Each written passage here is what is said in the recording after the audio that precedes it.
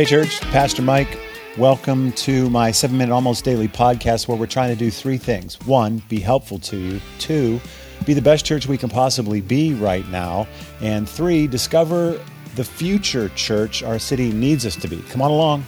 I'm trying to figure out how to re-church.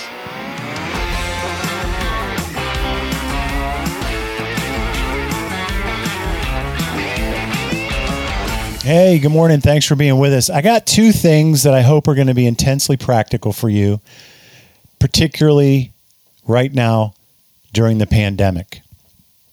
I'm no psychologist, and you could just read Henry Cloud's blog, which I haven't done for a couple weeks, but that guy is amazing, and I'm sure he addresses this. Probably should have looked him up myself, but these things just popped into my mind, and I wanted to just throw them out there to you. Okay, one of the things that happens when everything changes, like all of your normal systems change, normal processes change. Actually, Cloud did say this in one of his early webinars when the pandemic struck. When something traumatic happens, it's like you become blind and everybody moves all the furniture and the hallways and the doorways in your house. So where you could normally get by having lost your sight because you know where everything is, it's a double whammy. Not only do you lose your vision, you lose your bearings, everything gets rearranged. So you're banging into everything all the time. Can't find anything, can't get things done as quickly. It's just a nightmare. The thing I want to suggest to you are two things. The first one is that whole deal causes stress. And most people, when they're stressed, their communication goes way down because their relational capacities go way down because their timing is all out of whack. So you're not communicating what's in your heart and soul. What you are communicating are the frustrations with other people that are in your heart and soul, but you're not really processing what's going on with you, whether it's grief or confusion or whatever it is. And so I would suggest during these times, particularly, even if this isn't a typical routine for you, or you would say it's neither a skill nor a desire, I would say spend a little time. I'm going to say every day, but that might be unreasonable. Spend a little time every day writing. Like, just get a regular spiral-bound notebook. Don't get a cool leather journal and plan on writing every day and really neat cursive writing with dates at the top. And imagine one day you're going to have multiple journals on your shelf that someone's going to be able to refer to write your memoir. No, just get a thing that enables you to get your thoughts out of your head and down on paper.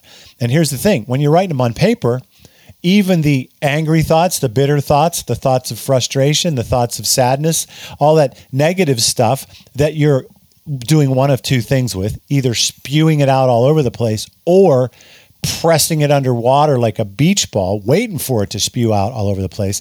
When you're doing it on paper and it's just you and the piece of paper and God, it's fine. It's cathartic. I am making a practice of writing my wife letters again during the pandemic, which is crazy because we're in the same house and we see each other all the time. But I'm writing a letter and actually putting it in the mailbox because I want her to feel like I'm paying attention to her and making efforts in our relationship and toward her. And what I've discovered is it's helpful. I'm probably throwing away 2 or 3 letters for every one I put in the box. That's an exaggeration, but you get my point. Writing stuff out really does help. There have been numerous times where I've written something, been totally frustrated, and for some reason putting it out there alleviates the stress and the pressure and the angst that's inside of me, and it dissipates. I'll find a different perspective, a better perspective, as a result of getting it out there. Because that's the second thing I want to tell you is all your stuff is being cooped up inside of you.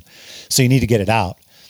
And the other thing I want to tell you is kind of the other half of that. If you don't, it's just going to blow out sideways. It's going to get worse, right? It's going to get worse. Things that you keep in the dark grow. The things you put on the light shrink. That's just the way it goes. So here's what I'm asking you. Just give it a shot. Spend a little time every day or every other day. Have a schedule. Keep to it and write stuff down. Write things that are on your mind. You might have to spend 5 minutes writing stuff down that you need to do, your to-do list, and get it out there first. Sometimes that just holds you back. Get stuff on paper and just get it out there. And then my final admonition is don't do anything with it. Well, you can do something with your to-do list, but don't do anything with the stuff you're just kind of pouring out there. Let it be. Don't try to fix anything. Keep doing what you're doing, but write some stuff out and see what happens. Because here's the deal. Any efforts we make to do better as a church, to re-church, are always going to be rooted in people doing better. Because the church is made up bunch of people. So if people get better, we are going to re-church better.